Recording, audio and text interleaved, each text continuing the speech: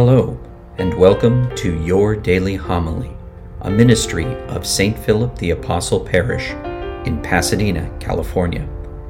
For more information on today's readings and homilist, please view the show notes below. And now, your daily homily.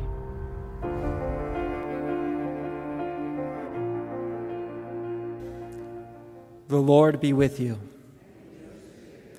A reading from the Holy Gospel according to Luke.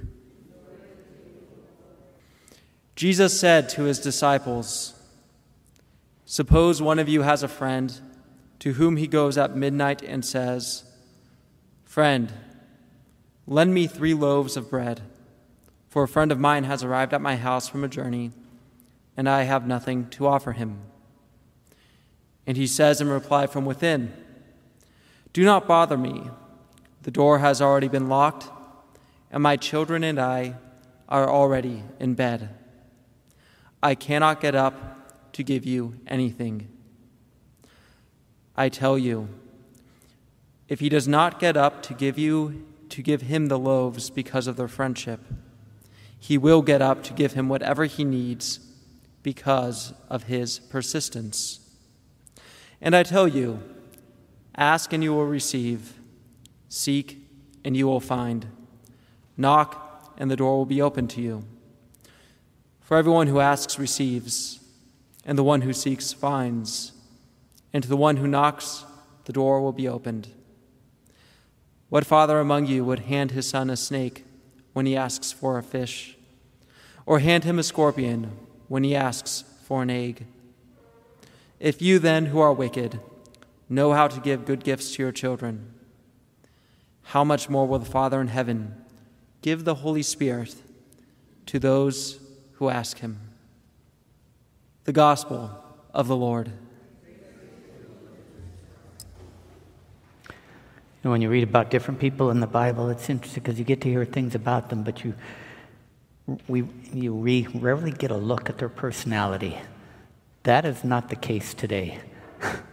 I love the beginning of this reading from Paul. "You stupid Galatians." I mean, how much more real does it get than that? Are you really that stupid? As he goes on. And when you're hearing that reading about law and the Spirit and so forth, it's important to know what he's talking about. And it all revolved around that same issue of, if you want to follow Jesus, do you have to be circumcised first and follow all the Jewish dietary laws or not? When he was among the Galatians, he gave them the gift of the Spirit and knowledge of Jesus and all of that, and he said, you had all that. And then some of the conservative Jews who turned to Christianity came, no, you can't eat this, you must be circumcised or else. And Paul's argument to them is very simple. If being circumcised and following dietary lives are what is necessary to be saved, then why did Jesus have to die on the cross? Why can't you just do that? Are you led by the Spirit or by those laws? And it's a pretty sound argument, because it follows even up to us today in how we understand the law. And we get this backwards every time, that somehow the law is up here and we're down here trying to serve that. And it's trying to serve God's laws. But it's the exact opposite. If you have the mind of God, God puts us up here. And the law is supposed to serve us in our relations with each other and with God. It's of service to us. And, people make up all kinds of things. Somebody called us yesterday. We don't even know who it was. But on this date, we're going to have this rosary thing, and if you don't say yes to us, we're going to report you. To whom? Report us to whom? Who are you? What do you represent? Nothing. You're going to report us.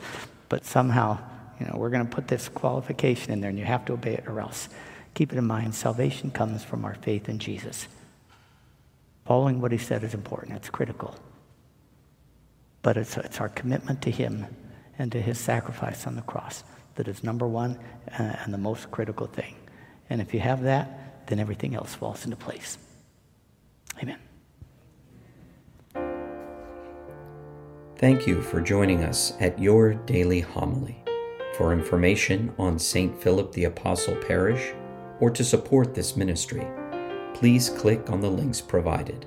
Until our next time together, be safe and God bless.